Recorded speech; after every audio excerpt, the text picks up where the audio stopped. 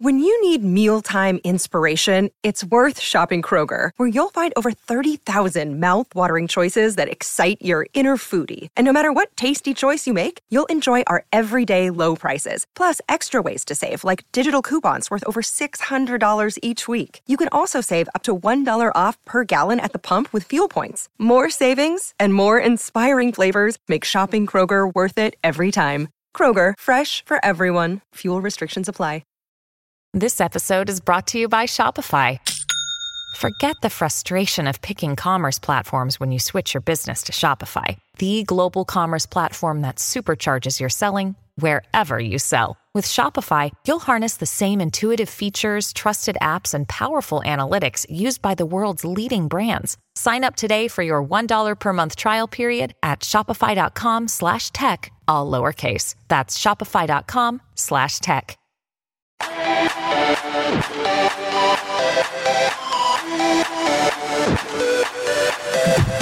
Welcome to Industry Thought Leader Podcast. Stand out, be heard, influence. Want to influence real change with your message while become known as an authority in your field? Industry Thought Leader Podcast will show you how. Now, over to your host, Anne-Marie Cross. Welcome to another episode of Industry Thought Leader Podcast, brought to you by Industry Thought Leader Academy. Stand out, be heard, influence. I'm your host, Anne-Marie Cross, also known as the Podcasting Queen. Now, joining me on today's show is Eric Z. Zhang. And Eric, he is the founder of Lead Next Gen, as well as a virtual summit expert. Just can't wait to dive into today's topic. Now, he is born and raised in Paris, and Eric built his first six-figure business at the age of 20 by hosting in-person conferences for leaders and entrepreneurs under 30. And he dropped out of school right after that. But you know what? He hated how unscalable in-person conferences were. So what he did was he hosted a couple of virtual summits, and his first virtual summit results have been crazy. Now, what he does today is Eric partners with 6- and 7-figure companies and influencers to build their virtual summits that systematically generate peak authority and leads to their business generating business, while also, of course, teaching young entrepreneurs how to get paid to learn from industry experts. Now, Eric is not holding back. He has said, I will answer all questions, even practical ones. So if you do happen to be joining us live today, please leave your comments and questions in the comment, and I'll bring those into today's show. But specifically today, Eric is going to help us know how to get paid to grow our authority, our email list and community with virtual summits, strategies to self-fund virtual summits through sponsorship, as well as the 7 benefits of hosting virtual summits for our business. Welcome to the show, Eric. Wow, thank you so much for this introduction, Anne-Marie. I'm really happy to be here. Yeah, look, we are now in a situation worldwide where virtual summits are definitely being talked about. In-person summits and conferences and events for many countries. I know here in Australia, where I am based, we are not allowed to meet with more than, I think, well, actually, my state, we're in lockdown again for the second time. But virtual summits, from what you've experienced, have really generated some incredible results. So just take us back to the first time. What made you, well, we know what made you. You kind of thought, I can't scale in-person events. So when you started doing your first virtual summits, were they kind of familiar? Were people talking, or was it quite a steep learning curve for you? Take us back to that first virtual event you did. Right, that's a great question. The question is, like, how was experience for myself and for the speakers and attendees when they first came across the virtual summit I hosted back in 2017? So the easiest way for people to understand what a virtual summit is, if you have never heard of them or if you never attended one, is basically taking a webinar on steroids, where instead of having one speaker or one expert sharing a 1-hour lesson, you have 10, 20, 50s even sometimes, similar to an in-person conference where if there was a workshop for 2 hours, instead of having one speaker, when you go to a 3-day conference, you have like many experts talking about the same theme that are going to be here to deliver a lot of value.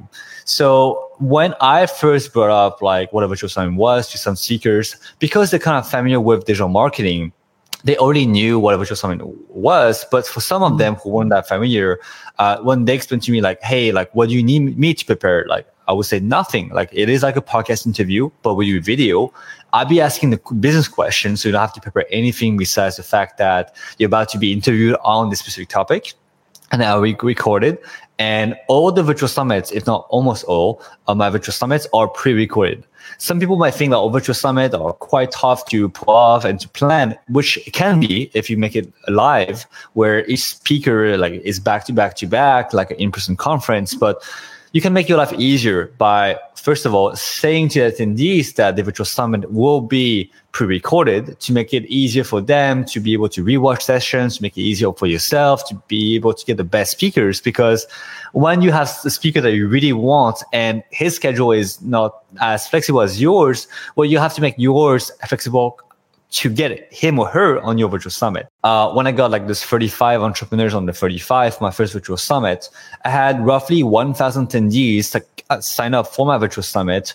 And I did not spend any money on advertising, like was purely word of mouth, speaker promotion, nor did I even force them to do it.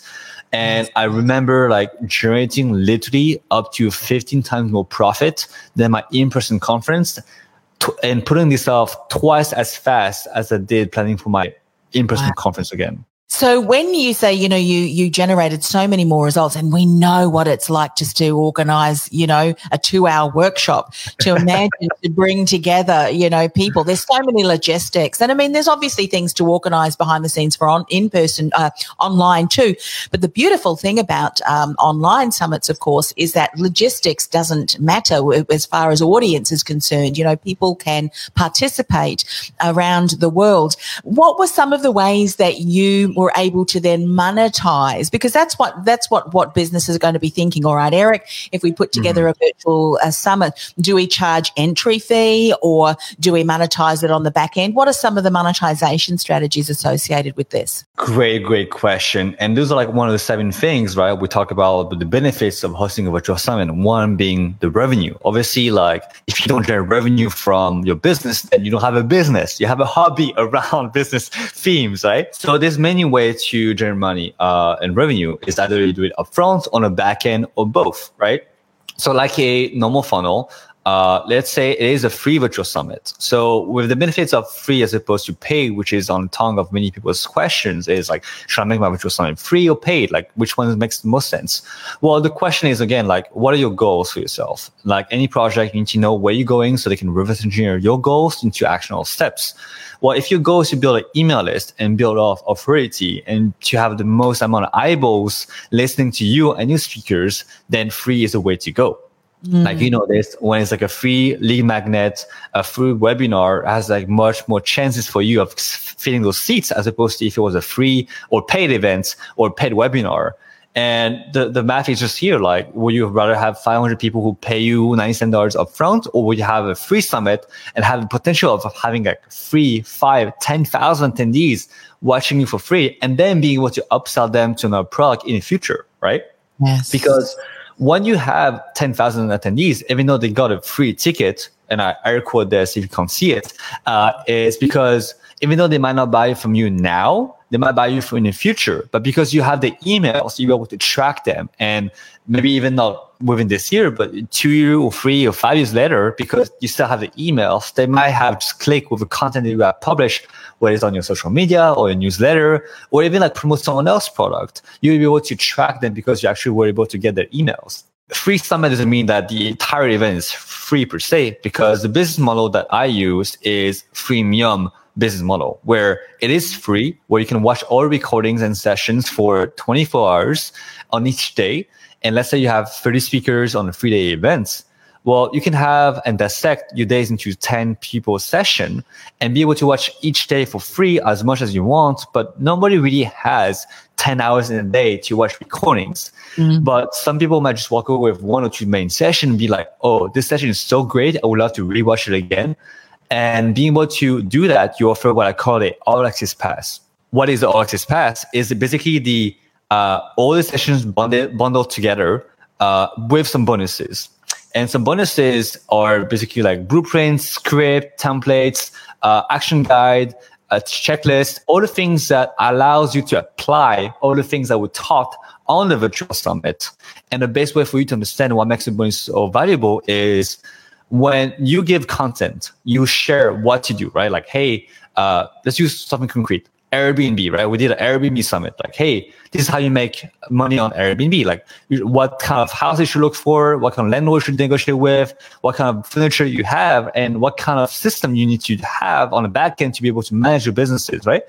I can teach you all the things about the what, like what to do, but it doesn't mean that you know how to do it. Yes. And the bonuses actually help you actionize all the what into the how. And this is what people will like actually buy the bundle. Most of the time, not because of the content itself, but because of support bonuses that you offer on top of it. Yeah, brilliant. And what I am hearing as you're explaining that, and I'm going to mention this in case anyone's missed it, to put together a summit, you really need to have an overall, well, what's the outcome that I'm looking for? And then integrate the various components that really create the strategy around that. And I think at the moment we're sitting in a situation where many organizations, even from, small SMEs right through to even larger businesses, are still waiting and seeing what's the economy going to do, as people are still, quite uncertain about what the future holds. So now is a really great time to start to build databases, build relationships with people around the world that you can continue to nurture. So when things do, and they will, start to rise again, that you've gotten your brand name, your awareness, and obviously positioned yourself as a trusted authority. So I think even the free or the freemium, as you've explained, where you sell on those recordings and add incredible valuable bonuses is obviously a really good strategy to put into place. Let's talk about one of the things, and this is always one of the things that people say to me, I'm not going to do podcasts, Anne-Marie, because technology is too overwhelming.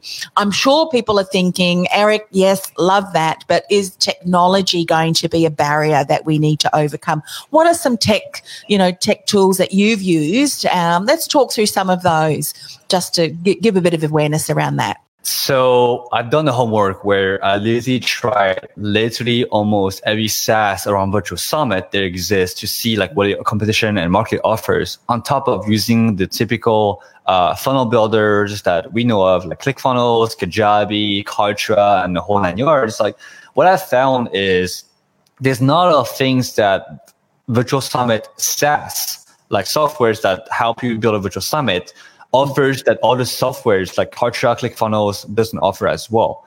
Because the truth is, like, ultimately, like at the end of the day, what do you need to create a virtual summit is you need a host to ask the questions, so aka the content. You need to have a way for you to grab the email list, so like a CRM, and you need to have the website that allows you to deliver the content. Fundamentally, those are the three things you need. And after, obviously, you can get fancy, you can do live streaming, you can do like networking sessions, all of that. But I haven't seen a software that is so fundamentally so good that you need a virtual summit SaaS on top of a normal, digital marketing SaaS that we use for digital marketers. So my answer to you is there are some good softwares out there. The best ones I've seen were HeySummits.com. They're not doing a bad job with it. There's also Hopin.to, which is a SaaS a little bit more expensive than than Hey Summits, which offers you the availability to create networking rooms live, which is a great feature.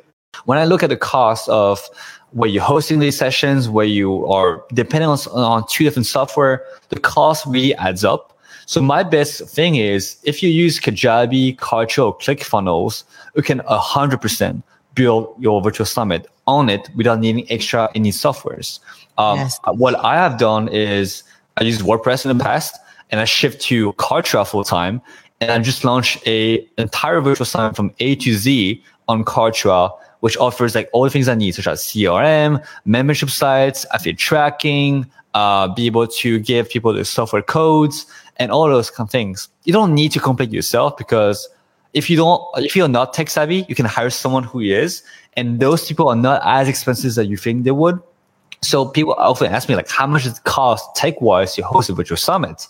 And I would say to them, if you don't have any tech experience, it might cost you like top. If you hire someone to build like a basic funnel for you on a Virtual Summit software that you're familiar with, maybe like $500 to $1,000 top.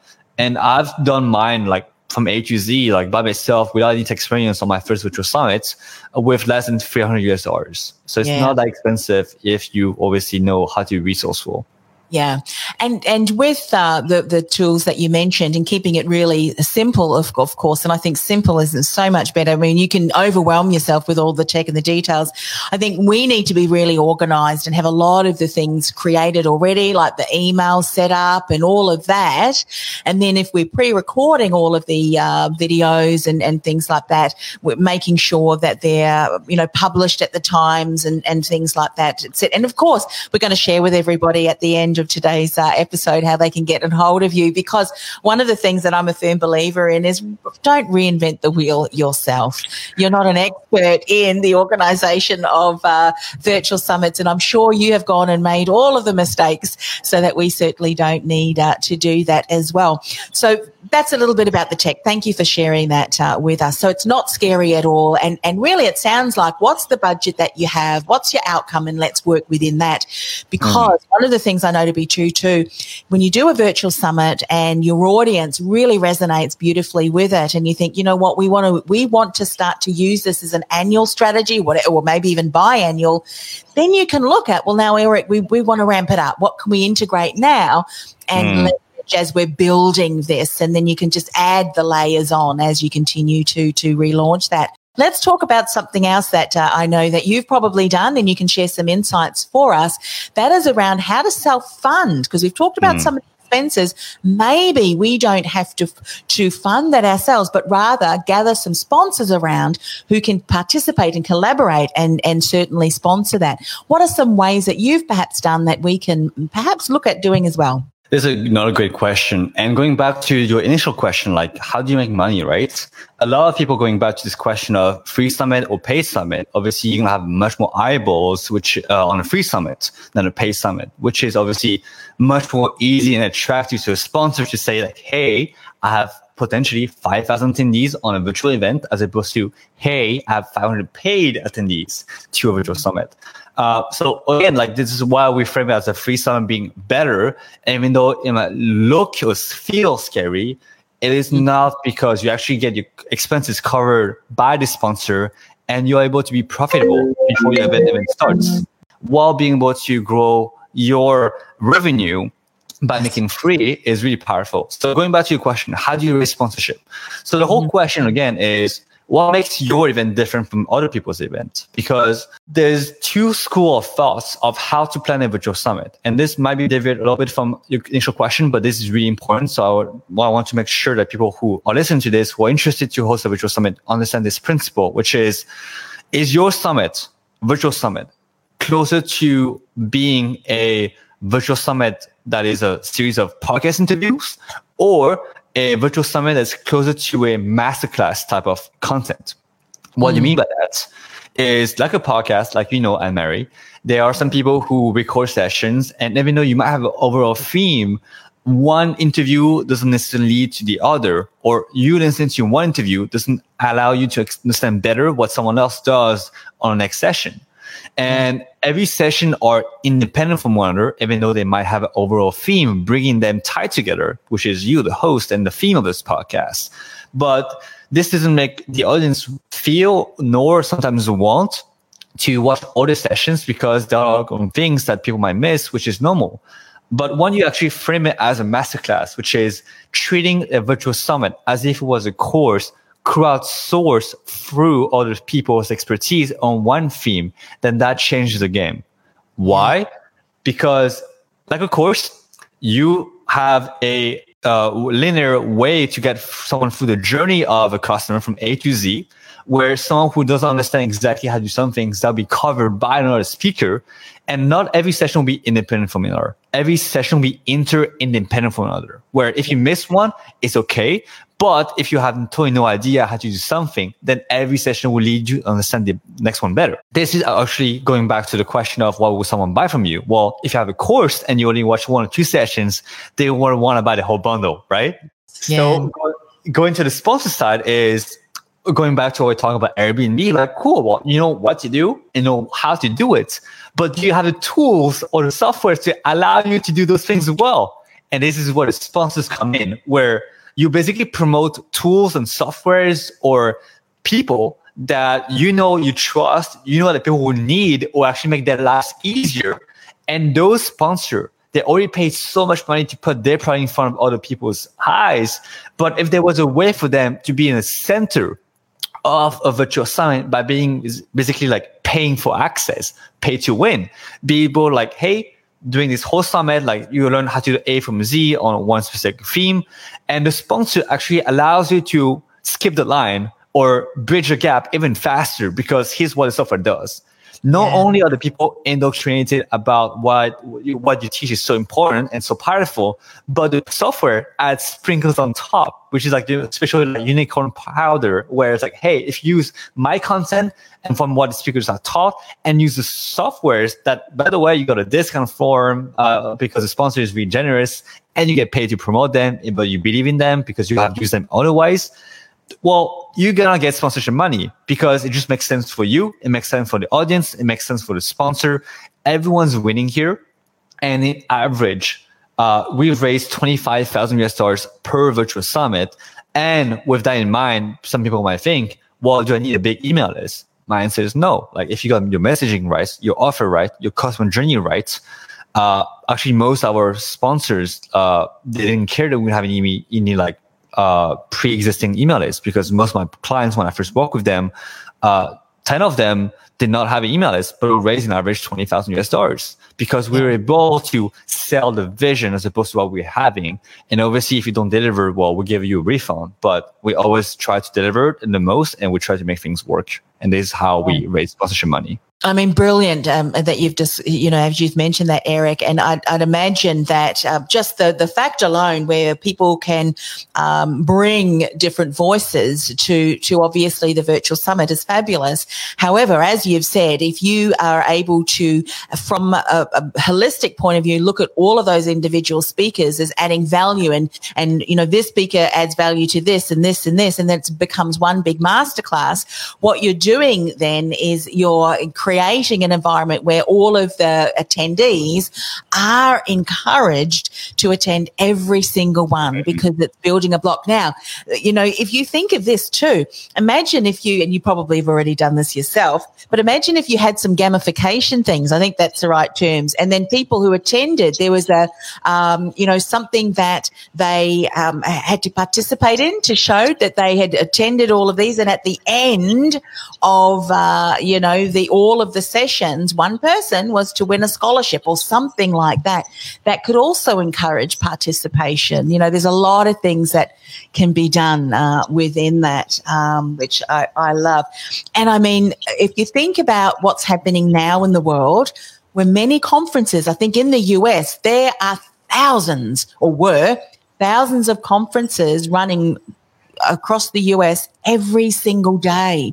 Now, each of those conferences and events have sponsors, booth holders, and so forth. Those platforms are no longer available for those companies who have got budgets, obviously, to be able to, that they were going to invest in that area. Now, what better way to invest in an online, summit where their audience is there to participate in an environment where they're hungry, they need that information and that sponsor. I'd imagine too that sometimes those sponsors can also get an opportunity to speak, to share a little bit about the platform, how it can work, how they can leverage it. So, really another benefit as well. I see it as a real win-win-win for everyone. Even more so that the audience can be even greater greater than if you were just, in location in one's place. So we've talked already about, or you've shared already about, a number of the different benefits altogether, but let's recap them. Let's finish this off powerfully. I can't see. I mean, I was convinced anyway before. I did a virtual summit years ago. What was it called now? Breaking the Glass Ceiling, or Smashing the Glass Ceiling Summit. It was. I tell you what, it was something else to be organised. So back then there were no people to help organise. We had to do it ourselves. And I think the years. I think I needed a few years in between before I thought, I'm never going to do that one again. So what are the 7 benefits? Let's recap them. Yeah. First of all, I would love to piggyback on what you just said, which is sponsors, right? You don't need to educate sponsors on the benefit of sponsoring because I've done it so many times already. You just need to sell them on the benefit of sponsoring you, right? And this is so much easier conversation than trying to persuade someone to sponsor, but then sponsor you, right? Sponsors love to sponsor, speakers love to speak. And I've never paid for any speaker throughout my entire life. 500 plus speakers across all our summits, not pay once, right?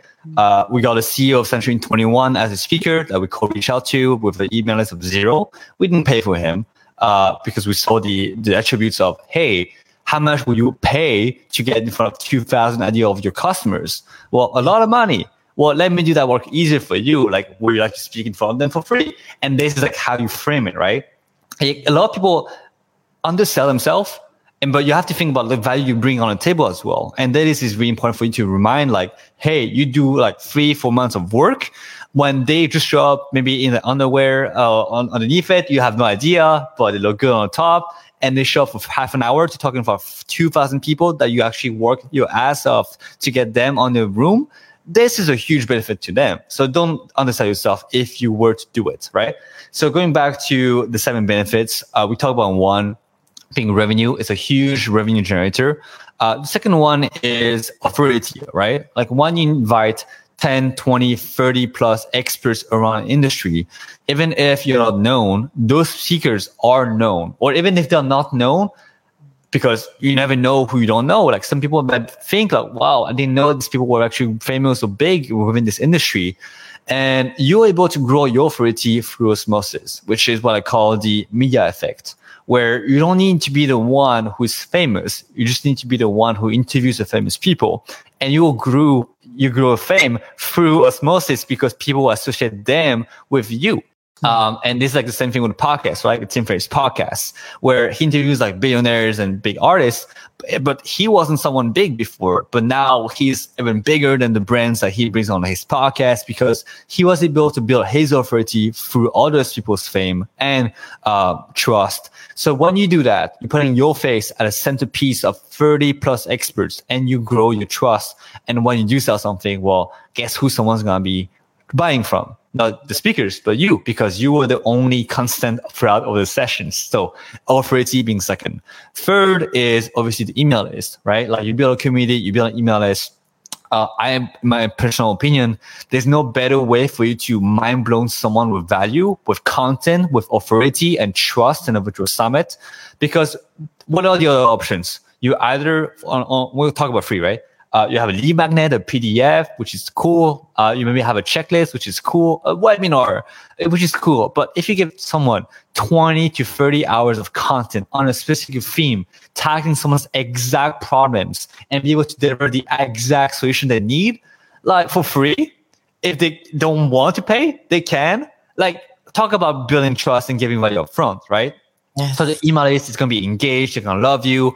And people who don't, at least they got a taste of who you are and your personality. Like your personality will shine throughout the interviews, which is something that you can't really portray or show on a webinar funnel or on a checklist. So be able to give this human to human approach is really powerful, especially on the sales where people don't buy the product anymore. They buy from you and what you can do for them. And they have to trust you first. So email list being the third one. The fourth one, and feel free, by the way, I'm married to cut me out whenever you want to go deeper into something, right? So the fourth one is being able to build your speaking engagement gigs, because I don't know if I'm sure this happened to you, Anne-Marie, but when you interview someone, people who listen to you associate you being with a speaker. And they might be like thinking like, oh, wow, Anne-Marie or whoever the host is, like, you spoke so well. But when you actually dissect the content, the only time you spoke was when you introduced someone and when you asked the questions, right? But I trust me, like, it happens to every single one of our hosts. Is when you host, people invite you to speak on other people's podcasts or show or events because you invite so many speakers. And someone's going to associate you with the speakers, and you're going to get so many more speaking gigs, like free speaking gigs, paid speaking gigs. Those things will come to business. So if you want to speak, host the speaking platform, which will allow you to train only like stages with the speakers and host events, coordinators, but you also be able to be invited to speak. So speaking gigs being the fourth one. The fifth one is building your business lead gen. Once again, like, this goes a little bit with the email list side, but you being able to upsell your course, your mastermind, your product during or after the virtual summit. And this is a good way for you to also like pre-sell a beta course to an audience to see if the course or the product is something that they want. Because when you have a pool of 500, 1,000, 2,000, 3,000 ideal customers, if you put your offer out there and nobody buys, then you have time for you to revisit this idea of thinking like, wow, this thing is actually not something that people want. So you're going to readjust and maybe like offer a different type of beta test pre-sell to your course and programs. And then those things going to be like working because the people you sell to, they actually are your ideal customers, and being able to not guess within your own head, but be able to see what the market is responding to is really powerful. Yeah. So that's the fifth thing. The sixth thing is build your network, which is something you talked earlier, Anne-Marie. When you invite speakers, you are basically to rub shoulders with industry giants, or people who are trusted. If you were to come into the room and be like, hey guys, my name is Eric. And they'd be like, okay, cool, you're cool. What do you have? Well, I have a course. Everybody has a course, or something like that, right? But if you come to the room, it's like, hey guys, I have a platform where I can feature you in front of 2,000 ideal audiences that you would dream of getting, and they're dying to learn from you. You have something that not a lot of people have, which is a platform that allows you to shine and broadcast light onto someone's work. Like a podcast is really powerful to be able to invite people. And because now they emotionally invest in you, they want to know how you can be supported by them. So they're going to be invited into like masterminds, to like their courses. You're going to be offered different types of services. And this has countlessly happened to me and my clients, where it opens doors to you because you have a platform or a master key that is not owned by a lot of entrepreneurs out there. So that's the sixth one, the network. And the seventh one is my favorite one here. You're able to treat every single session as if it was a 1 hour VIP session with your dream guest. What do I mean by that? The best interviews and the best sessions are the ones that you need the most. When, let's say you are in the certain industry and you're like, let's say in the beauty industry, and you interview someone who is really good at Facebook ads. Well, you can ask this person who is an expert at Facebook ads all the selfish questions that you have about your own business, about how you can use Facebook ads to grow your business. And you can invite and interview the best of the best of in this industry and be able to ask yourself this question that you have so that they can help you grow and fix your problems, and while also broadcasting this solution not only to yourself but to your audience. And I know that I will have needed to pay like $5,000 or $10,000 for a 1 hour session with some speakers, because I frame it under this idea of being an interview. I was able to ask them the questions I wanted, and then thanking me for inviting them on my show. Yeah. So this allows you to have virtual mentors you can reach out to at any time and get strategy sessions at the right time, at the wrong moments, and then get paid to learn because your audience pays you to get access to this content. So those are the 7 things I talk about. I know I rush a little bit through it, but it's great. Yeah, I think that's valuable because, you know, it's 7 reasons why, again, and adds value to everything that we've already spoken about. So one of the things that you mentioned, you know, about imagine having 30 hours. So you mentioned an hour. So I'm assuming you're the ones that have worked really well for you have been about an hour long. Is that right? 30 minutes to an hour? What's the time frame of interview, best interview? Yeah, there are some great interviews that last 3 hours, and there are some shady interviews that last half an hour, right? And the opposite is true. As long as you're clear on what is interview sessions going to be about, if it goes beyond that purpose, then it's time for you to stop. Whether it's 20 minutes or 40 hours in one session. As long as you believe it's going to be valuable for the audience, it is going to be valuable. There's no a good timeline, but if you had to have one, I would say half an hour to 45 minutes is most of the time enough for someone to be able to deliver deep, valuable content. Yeah. For sure. And you mentioned 30 is 30 a good number of people to be on a like 10 each day, or what sort of around kind of average that you've seen from the ones you've done? I would say for Virtual Summit, more than 12, less than 30, especially if it is your first Virtual Summit. Don't kill yourself with content. Don't kill yourself with coordination and management, but have enough to be attractive to the eyes of the attendees who will come to your events. Yeah, absolutely. And again, I think if you're talking about from a masterclass aspect, and obviously today we're talking on the the podcast Industry Thought Leader. So these people are wanting to build their reputation as those trusted authorities. So, you might say if you're doing it over a 3-day is to divide the number, but have value so that every day, each speaker adds value to what each one's saying, and then each day builds on as well. So similarly to let the interview be as long as it needs to be to deliver value and to dive deep enough that people walk away and think, my goodness, that was valuable. Similarly with the number of people, you don't want a people stack, do you? And just have people talking for the sake of talking as well. Did you find that with the sponsorships that most virtual events allow the sponsors to have a bit of an interview or a bit of a profile feature for them too? Or typically it was like, this summit is brought to you by X, Y, and Z. What kind of is the... So nobody's allowed to sell unless they have been given authorization to. And the only people that we authorize are the sponsors, which is like, hey, pay to speak. No, pay to get on stage on our virtual stage, right? And we have different tiers, like just 4 tiers. The most basic one is bronze, which is like basically you have your logo up there, but you have no like speaking spots. Silver is you have a speaking spot and your logo. Gold is we're actually going to run ads with your face next to high profile entrepreneurs so that your face can be associated with those high profile people. And the ultimate one is the platinum one, which is like, hey, we're going to put your brand underneath our logo. So it's going to be like, hey, Crypto Virtual Summit brought to you by Platinum Sponsor.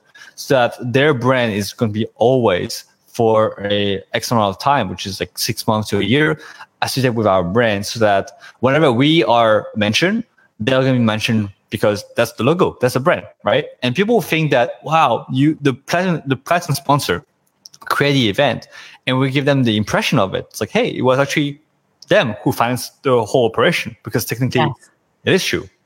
And the most we ever raised from one sponsor on a virtual sponsor event was a sponsor gave us $45,000 to be that platinum sponsor. Wow. Amazing. And can you recall how many people attended? 4,200. Yeah, amazing. Yeah. And you know what, when you think about that, I mean, that in itself, I think is fantastic, because it really shows that sponsors are invested, get the right message across the right audience. They really can see the value, which, the current situation that we're in, actually, I think moving forward now, people are going to realize the benefits, even more so, of niched audience. So one other question that I had too around, you mentioned something and I thought, I must ask you on that. You said no one is allowed to sell unless they've been authorized. So with the speakers, did you then say to them what you could offer is a gift or something to grow their list? Or what did that look like for the speaker's point of view? Yeah. Some people might be put off. It's like, I'm giving my time for free. Like, why would you not be allowed to sell? Well, first of all, you want to be protective of your own audience. You want your event to be a pitch fest, because people will be like, what the hell? It's free, but I don't like it, right? Like, you want to make sure you're protective of your own audience. Once again, the perspective I gave earlier is, well, how much will you spend to get in front of those people? A lot of money. And the third thing is like, hey, if you don't want to speak, that's fine. I got 1,000 other people who love to speak for free. So, but you're not doing that while you're losing in front of your competition. So, if they don't really want us to pay or they want to speak, that's fine. Like, you also don't want to be people who are always like so money focused upfront because they don't understand the value of being able to connect and be able to add value to a potential super connector in this industry. So you being able to understand, like sit within your own power and value and realize that if someone doesn't want to pay or doesn't want to speak unless they get the option to pitch, then maybe not the best partnership for you to have within your industry or your own community, right? Going back to your other question, which was pitching. Sorry, I forgot the question. Yeah, no. So with the speakers, obviously they need to lead with value, and we don't want it to be a pitch fest. And I think if speakers are still thinking that the object of the game is to get on the stage and pitch, I think those days are well and truly gone. Whether you like it or not, we really. So do we encourage them to say, well, look, I'm happy for you if you've got a free gift that's going to add even more value. How do they access that? That's what you have. Got it. So the way we do it is we add it actually on the bonuses. We stack the bonuses so that when people buy recordings, not only do they get my bonuses, but they get the speaker's free bonuses. But we're like, hey, the value of this bonus is like $47, but it's free for you if you buy the Access Pass. And then from this bonus, if there's like a lead way for them to capture emails, we'll allow that. But them sending hard on something, no. But them having an email that's practical and valuable on top of having a call to action to jump on a phone call with you or subscribe to an email list or a product, that we allow.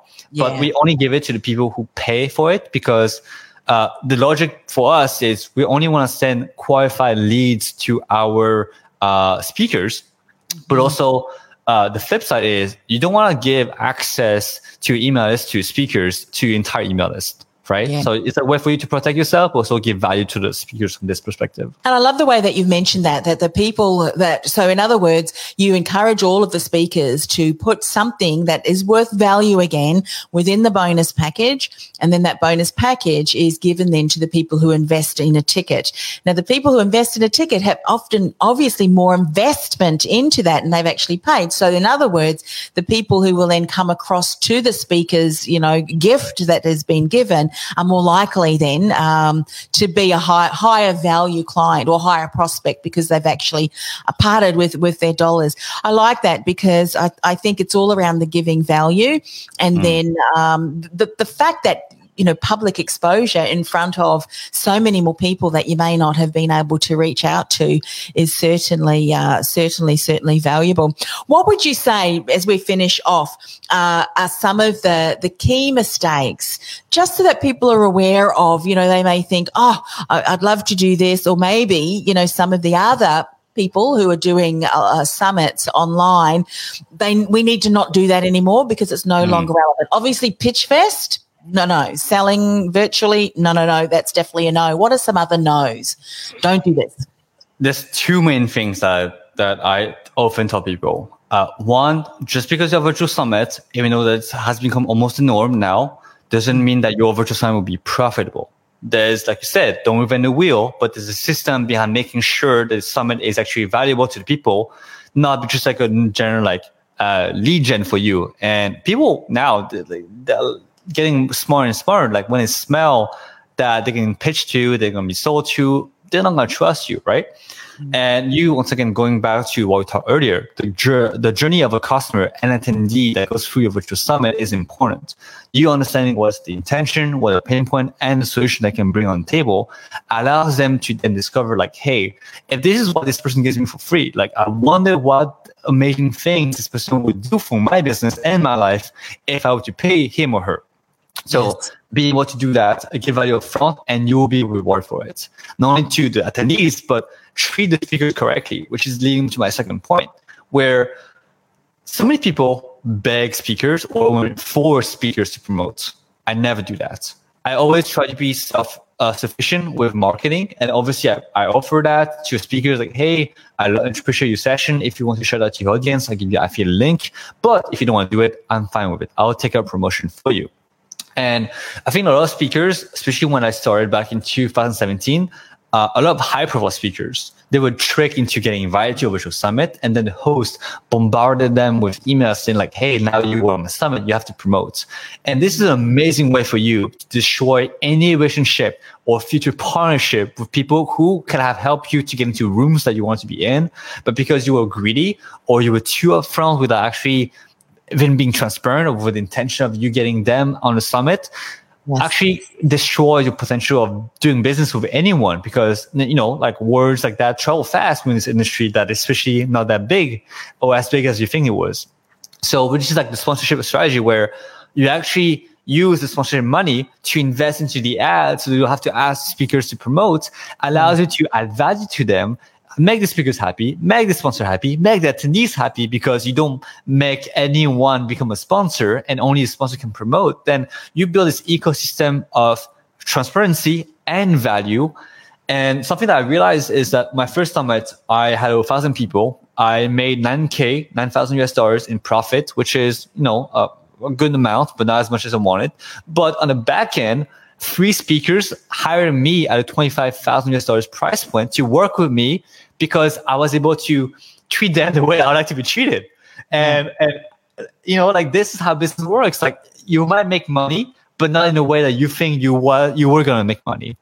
So being able to do those 2 things, which is one, once again, just because you have a virtual summit doesn't mean it will be profitable. Learn from someone, don't reinvent the wheel, and follow the guideline. And then when you have done it once or twice, add your own touch to it. That's number one. Second thing is treat speakers correctly and don't force them to promote, and be the one that basically create the event you wish you had, and treating everyone the way that you want to be treated. Yeah, I love that. You know, as you said there around really building that relationship with the speakers, one of the things that I love about what you've said was invest the monies from the sponsorships into advertising, because what happens is you get a clean list. Because how many times you know, do speakers they kind of all know one another, and if the viewer or the potential participant is on multiple lists, all of a sudden they're bombarded with, hey, come to this. And I think you really can muddy the waters, if that's the right term to use. One question I do have, you know, say for instance, you're the organizer of the summit, and obviously what you're saying, a freemium model, people can attend for free, but if they want to get all access to the recordings, they're able to pay for that. Do you, obviously if the speakers are not contributing any of their list or so forth, that funds that you generate from the sale of those tickets, the upsell tickets, that's then the organizers, isn't it? You don't kind of share Correct. that with the speakers. Yeah, that's also like a really common misconception, Anne-Marie, is that the revenue generated from your summit is yours. In the same way that when you have someone in a podcast, me giving content to your audience, right? Like, I don't expect getting a profit share of your months, because it doesn't make sense. The same principle applies on a virtual event, because it is really close to a podcast format where you do the work as a host. I do my work as a contributor of content, and it's the same people who visit my stage to come to me. Then, you know, like, maybe we can talk about it, but I don't expect you to pay me because I give you content, and the 100% of profit is yours if you don't have any other business partners or stuff like that. Maybe you can negotiate with a sponsor of hey, I'll give you $20,000 to give me, like, you know, those leads, and also maybe like a percentage of sales. That is fair, because they have invested financially into you. But the speakers, no. Yeah. One other question that I have, this is really interesting. Shoot. I love it. Of course. Thank you so much. So you know, this has almost become a masterclass in and of itself. Just to give people an indication, and I know that this is, again, how long is a piece of string, but typically if we were going to do a 3-day summit and we had, you know, great speakers, what is the lead time that we should allow in our calendars to successfully, you know, get this going? I mean, what typically is your time frame? So, 2-part answer is, one, are you going to have sponsor or not? Because sponsors, the way that they operate, especially at a corporate high level, is they have a dedicated sponsorship budget for each quarter, right? If you reach out to them mid-quarter 1, they won't be able to allocate those budget until quarter 2 or quarter 3. So it takes you between 2 to 3 months from the time you reach out to them to actually unfreeze the funds into your bank accounts, that takes a longer time frame. So which is why, like, when we work with a client, we said to them, like, hey, we can do a summit in 45 days, which we have done. But because we want to focus on building relationship and sponsorship deals for you, we'll work with you for 4 to 5 months to make sure that you can actually use that fund to marketing, right? So part one, sponsorship, 4 to 5 months. Or what you can do is do it the way we do it is you reach out to sponsors. It's like, hey, we can do it now. Get back to us later, which is often what they're going to say. You launch a virtual summit in 90 days, which is something that we recommend to people. And then you relaunch it 19 days later, reaching out to the sponsor, reach out on round one, being able to not only do that, but show them metrics and data and information of how your summit performed. And now you have a much stronger case because now you have the social proof, you have the testimonials, you have the attendees, you have the reviews, and also you can show them that the funnel is working, right? It's much easier for them to trust you, but also be able to start a conversation before anything happens to show that not only do you follow through your words, but your actions are actually backed by your words.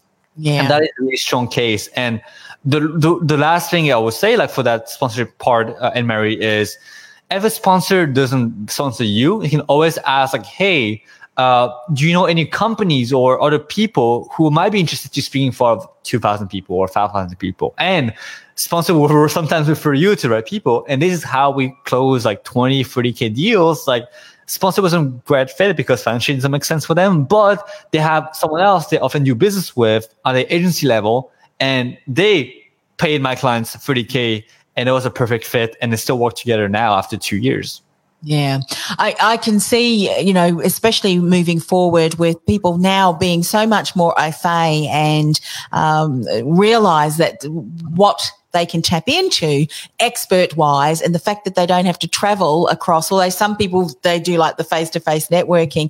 I think, virtual summits, it may even be something that you may do annually. You may look at developing some real key alliances with your speakers, because that's opportunities too, that you can work together. I'm kind of mapping out my calendar. So on that, Amir, sorry to cut you out, but virtual summit is something you can launch every month. Actually, because you have all the content already, you have the funnel built already. It can be evergreen. So we have actually summits that are launched every day, meaning that when someone signs up on a date, it starts with them 2 days later, and the whole automated sequences make them feel as if it was live. We'll tell them it's pre-recorded summit, but experience it is like a live summit.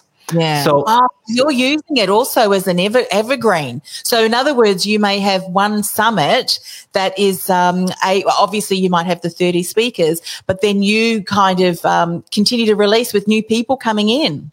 Is that what you're saying? You do in batches, like you have 1.0, 2.0, 3.0, where you keep the best interviews and you actually survey the people, like, hey, which interview you like the most, which one you like the least, and you periodically take out the worst, right? And refuel with new sponsors, new speakers.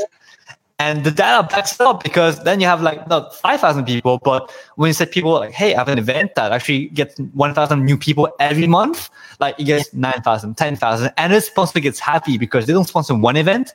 They sponsor you 6 months, and maybe there's 10 events within this time frame, right? So sponsors, when they sponsor only one event at an in-person conference. But when it's virtual, has the potential to be relaunched all the time, which makes you, the host, happy because you get new leads every single time and new funding every time. And you can have a 2.0 wave of sponsorship where, hey guys, it was 5K before, but that's 15K because we got more credibility and audience, customer base. Yeah, and if you think about many of the ways that people are now connecting online, an integrated approach is one that I always share with people. If they're putting a podcast platform together, integrate it with the things that you're doing. Now, imagine from someone's positioning for a sponsor to say that you've got this summit and it's an evergreen continuing to build, and then we also have a podcast. We live stream across all different platforms too. The reach that you could potentially, the promise of value to a new, to a sponsor is incredible. I mean, my goodness, I don't think I will be sleeping tonight. I'll be I want to finish with this, Anne-Marie, sponsor for podcast, sponsor for virtual summit. But when you have a virtual summit, like you said, people will want to meet up, right? A question I always get asked is, like, should I do a virtual summit or should I do an in-person event? It's like, oh, like the face-to-face approach. Of course, like that's one of the the cons of a virtual summit. But one of the pros is you being able to connect with people around the world, which is something an in-person conference can't have. So the question is not like, should I do an in-person event or a virtual event? And I say both if you can. Pre-sell your in-person conference from the people who attend your virtual summit, because the odds of someone liking your in-person conference after attending your in-person your virtual event is super high. You can have a trifecta of sponsorship with like events for online, in-person, and podcasts. And this is how you build a tribe, because you know this, if you host in-person workshop, is where do people hang out after or in between events? They have no place. But you're having a virtual space where people can hang out, meet in person, and virtually go back, hang out again, while having a podcast that monitors them content every week. That allows you to be always giving them content and people to be able to connect it with on a constant and daily basis. Yeah. And you know what? Add to that, the conference, the in-person conference, you blend in people that are not yet clients with your existing clients. So you might tack on a mastermind for the clients and stuff. And you get the two in the room. Those clients who work with you and are getting great results could just be what, you may launch to. My goodness. Yeah. Someone's strategy. Amazing. I've loved this. Thank you so much, Eric. It's been an absolute pleasure. I featured you. We've turned this into a masterclass in and of itself. Now, please share with people, how do they reach out to you? What's the best way for them to connect? So I have a website called Lead Next Gen, which is my virtual summit agency. You can follow me at YangEric20 on Instagram. I also have a book on how to launch a virtual summit on Amazon called the Virtual Summit Launch Formula. And just let me know and reach out to me via Instagram if you have any questions about virtual summits. And obviously, like this talk that I had with you, Anne-Marie, like I'm sure like sparked a lot of ideas for you, but I'm sure for your audience as well. And the last thing I wanted to leave you guys with is virtual summits is not new. It has been here for a long time. It is even more of actual like a thing right now because of COVID-19, and it will not stop after it. It's just sparked even more momentum. And I would say that the podcast train is still real, but if you started like 5-10 years earlier, like just imagine how big you would have been, right? Like same thing with Virtual Summit. If you start early, you'll be able to build a solid customer fan base, which allows you to do amazing things in the future. Yeah.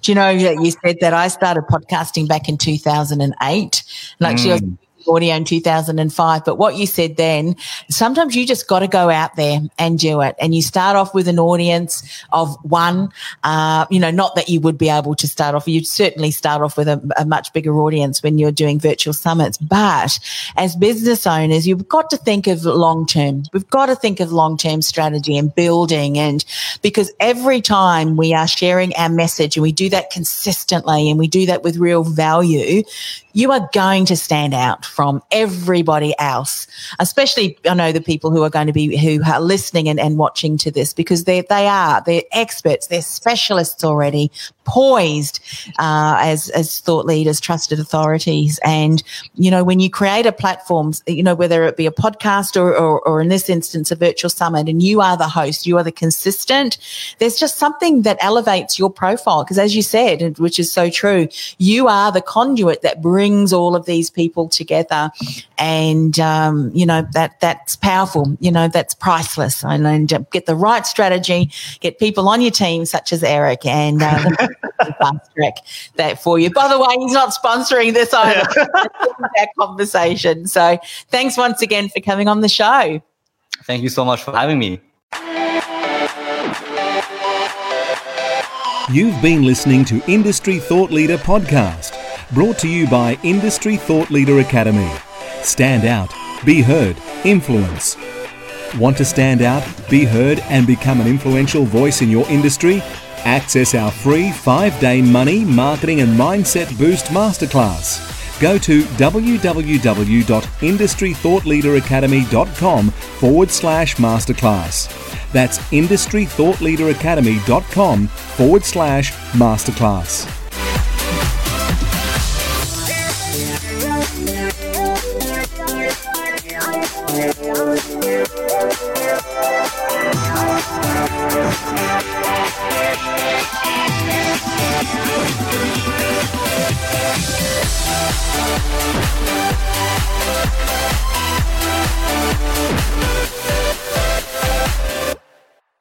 This podcast is a part of the C-Suite Radio Network. For more top business podcasts, visit c-suiteradio.com.